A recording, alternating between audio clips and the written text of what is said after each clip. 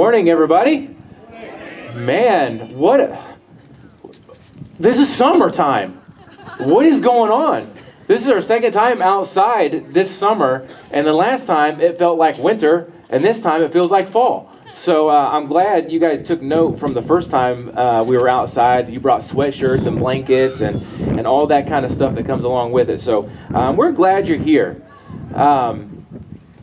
Yeah, guys, 18 years. Can we just praise God for that? 18 years.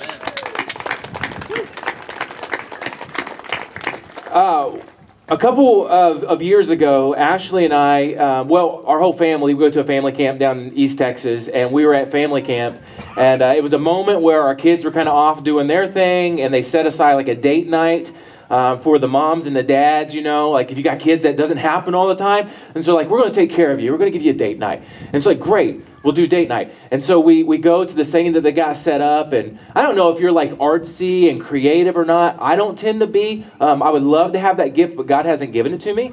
But when we show up into the cafeteria that they've transformed into an art gallery, they said, well, hey, you guys are going to be painting together.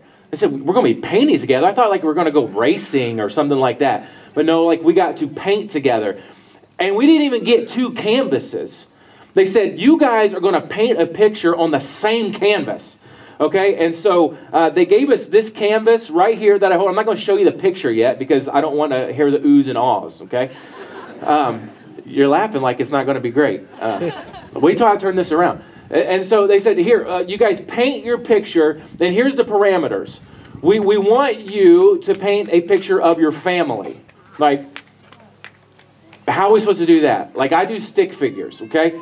It's no, whatever you feel like your family is, each individual piece of it, show us what your family looks like. And so they gave us two brushes, they gave us some paint, and they gave us this one canvas. And here's what we came up with. This is a picture of our family. Can y'all see it back there in the back? It's not great, okay, if you can't see it. There's a lot of things on here, and every one of these little things is supposed to represent an individual in our family, one of our kids. Now, I don't know what this says about our family, all right, because this looks like chaos. It was an interesting experience. But we did this, and here's the thing. You and I, if we were being honest, we'd say, bro, that's not a masterpiece. I know you took some time on it, but it's not a masterpiece at all. But for us and our family, it's special to us, right? It has a special place on a shelf in our closet. This is where we put it. But nonetheless, it's special to us, I think. And nobody's looking at it and wondering, I wonder where they went to art school. It's just not something that they're doing. It just is. But what I wanted to do is I brought this up here because I wanted us to talk about the masterpiece that God has been painting here for the past 18 years. This took us 30 to 45 minutes to put together. It's not fantastic. It's special to us. But there's something even greater than this that's been going on here that God's been painting for 18 years. There's a really cool passage in Ephesians chapter 2, if you brought a Bible or device that you can look at. It stood out to me this week as we were studying. And it's a passage, honestly, that actually it often gets overlooked because it's surrounded by really good, weighty passages. So we're going to be looking at Ephesians 2:10, but it kind of gets overwhelmed sometimes by verses 8 and 9 that you could probably recite to me. So if I said, what's Ephesians 2:8 and 9? You would all say, well, we've all been saved by grace through faith, and this is not of our own doing. This is a gift of God, not a result of anything that we've done, any works that we've done. It's His gift so that none of us should boast, right? And we can't boast because we didn't do anything. We can't boast like we did something special. He did all the work. We didn't earn our salvation. It's a phenomenal passage. It really is. Verse 8 and 9. It's a beautiful picture of God's grace to us. Saying that we didn't do anything to earn our salvation. It was freely given to us in Christ Jesus. So what that means for us is that in Christ, if you didn't do anything to earn it, that means you can't do anything to lose it. Amen?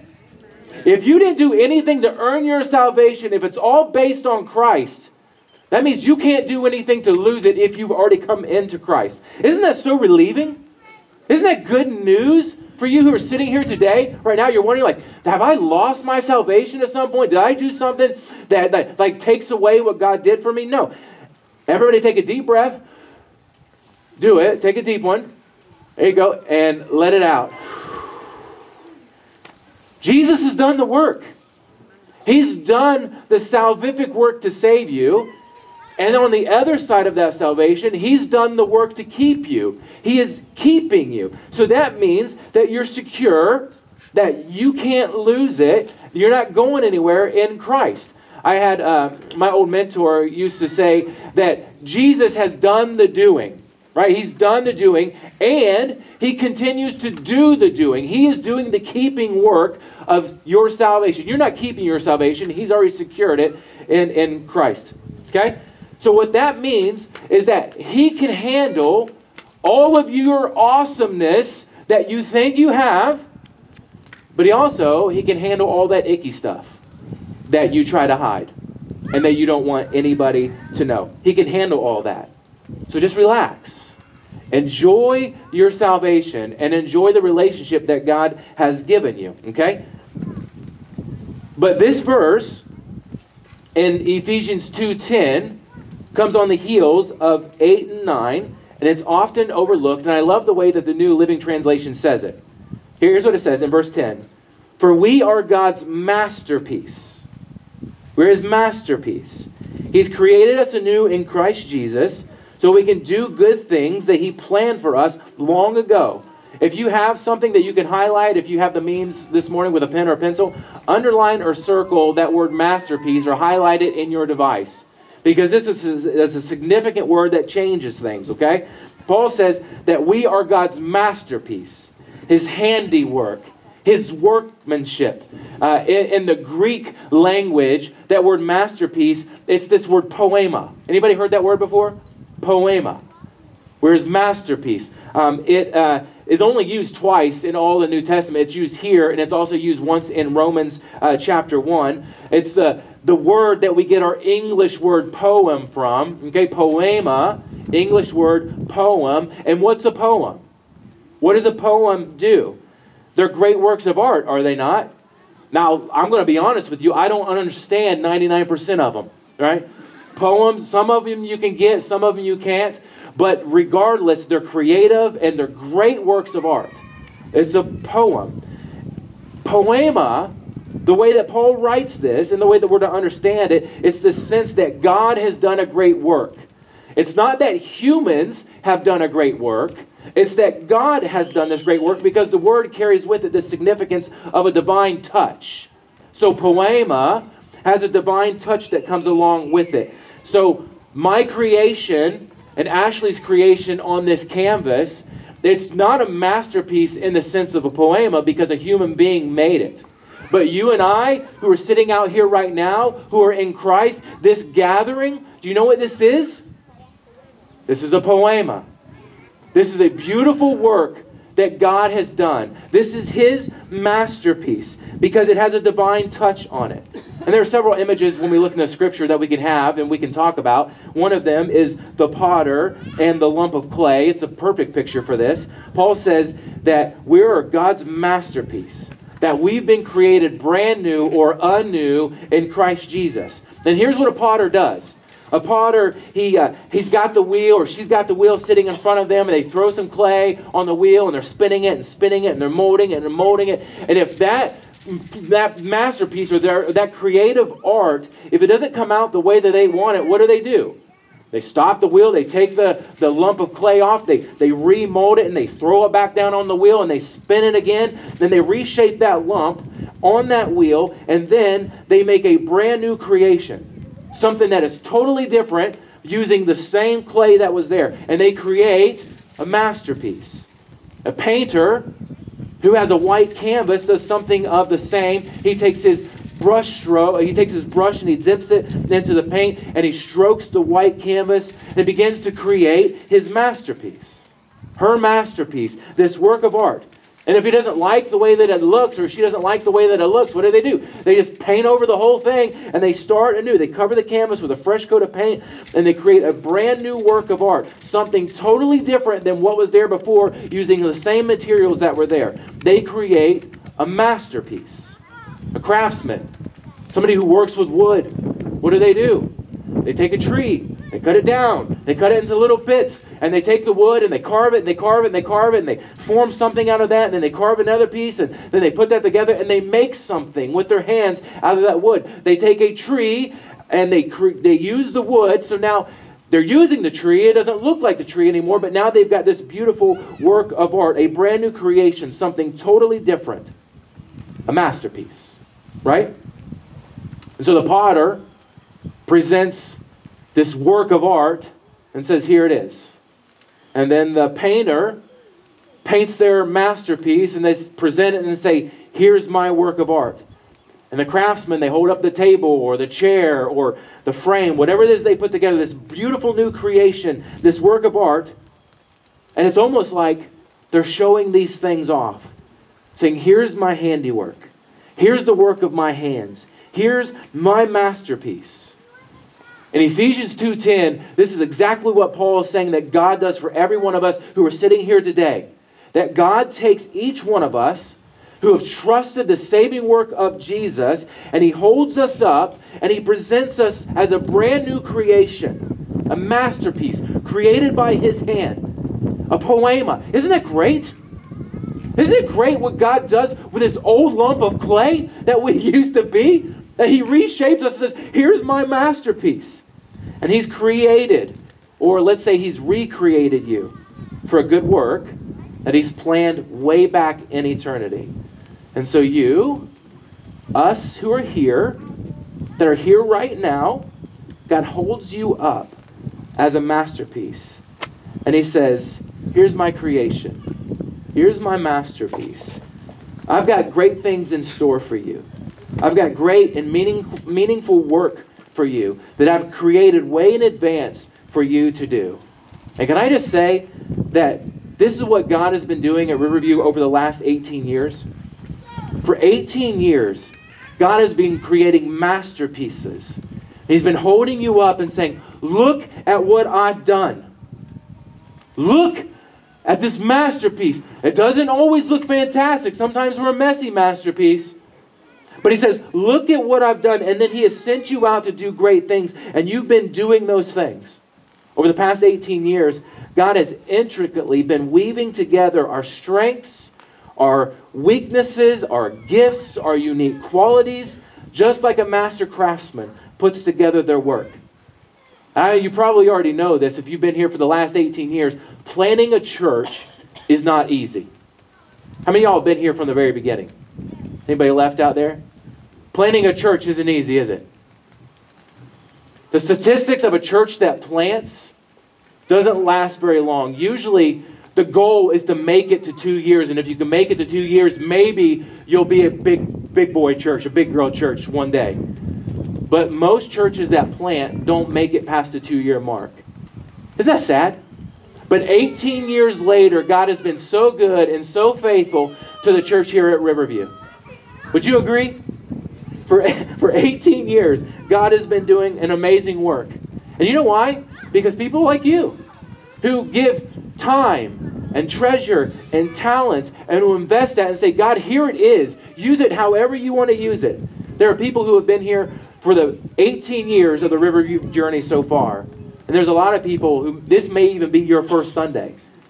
For the last couple months, maybe, you've begun to call Riverview your home. And so we have people who have been here forever, and we got people who have just become part of Riverview. And God has used every single person who is here, who is in Christ, to do great things. Over the last 18 years, we've seen people married and buried here. Not at the same time. Okay? Wouldn't that be crazy? We have seen lives transformed and turned completely around by the grace of God. We have seen addiction after addiction laid down at the feet of Jesus. We've seen child after child dedicated to the Lord here. We've seen men, women, and children trust Christ, and we've seen them be baptized here. And sometimes we've seen whole families come to Christ at the same time. We've had, like any other church, we've had ups and downs. We've seen people walk in, we've seen people walk out. There have been agreements and there have been disagreements. There have been hurts and pains and there have been joy. We've seen relationships and families that have been broken be restored by the grace of God. We've had seasons of jubilee. We have seasons that have felt lean. But through every single bit of it, we have seen God be faithful to his church at Riverview. Every single bit of it. We've seen his faithfulness to us. And we've seen that it's been unwavering. And can I say that when we look at 18 years of what God's been doing here, we see a masterpiece. We see his poema. We see his good work. It doesn't matter who's here or who's not here. God is doing his work here. And these 18 years of growth and transformation, every one of us, we stand here as a living testament to God's artistic handiwork. Each one of us is a brushstroke on his canvas. I've been here 18 years, but can I say that I think that the best is yet to come? Would you agree with that? I think the best is yet to come. And so as we move forward, we know that God's not done with us. We know that God's not done with Riverview, that he's commissioned you and he's commissioned me to go out and to do the work that he's created us to do. Paul says again in Ephesians 2:10 that we are God's masterpiece, his poema, created in Christ Jesus to do good works which God prepared in advance for us to do. You have a good work that he's prepared in advance for you to do. And he's given you the gifts. He's given you the Spirit inside of you to do those things. And so what is it that he's called you to do? What is it that he's called you to use your gifts? For 18 years, you guys have been using them. So how are you going to use them in the next 10? How are you going to use them in the next 5 minutes, in the next year, in the next 10 years, and the next however long God plants you here in this place? How are you going to use your gifts? In just a minute, we're going to have a baptism up here of a fellow who's just given his life to Jesus and is ready to have this public profession of what he's done in his life. It's going to be amazing. I don't know, man, we never do this, but I've just felt it in my spirit all morning. It's cold, so I don't know if anybody's going to do this. Ben is going to get baptized here in a minute. Can I just say, if you've trusted Jesus and you've never been baptized, can I tell you this? You were living in disobedience to the Lord. Ouch, huh? If you've never been baptized and you're a believer in Jesus, this is not shame or guilt. It's time for you to get your toes and your nose under the water. Okay? Write that down. I've never said that before. It is time for you to be baptized. Okay? So the tank is open. So Ben's going to get baptized here in just a few minutes. If you've never been baptized and you've trusted Jesus, get up here and let's get you wet and cold, and we'll figure. There's Riverview t-shirts inside. We'll give you something dry. Okay? We'll make sure it happens. So that's on you and the Lord. Come up after Ben gets baptized, and we'll do that. But I want to pray a prayer of thanksgiving for 18 years of what God's been doing here, okay? And then after we pray, I'm going to kind of give us an orientation for how the rest of the afternoon is going to go, and then we'll just watch God in our community. Would you pray? Well, God, thanks so much for this morning. I am so amazed. I told our team this morning, I'm just in awe that you would choose to work here for 18 years and that you would use us and that you would allow me the ability to lead our flock here. I pray, Father, that this last 18 years is not forgotten, that we just are able to look back at all the memorial stones and to say, man, look what you've done. Look what you've done.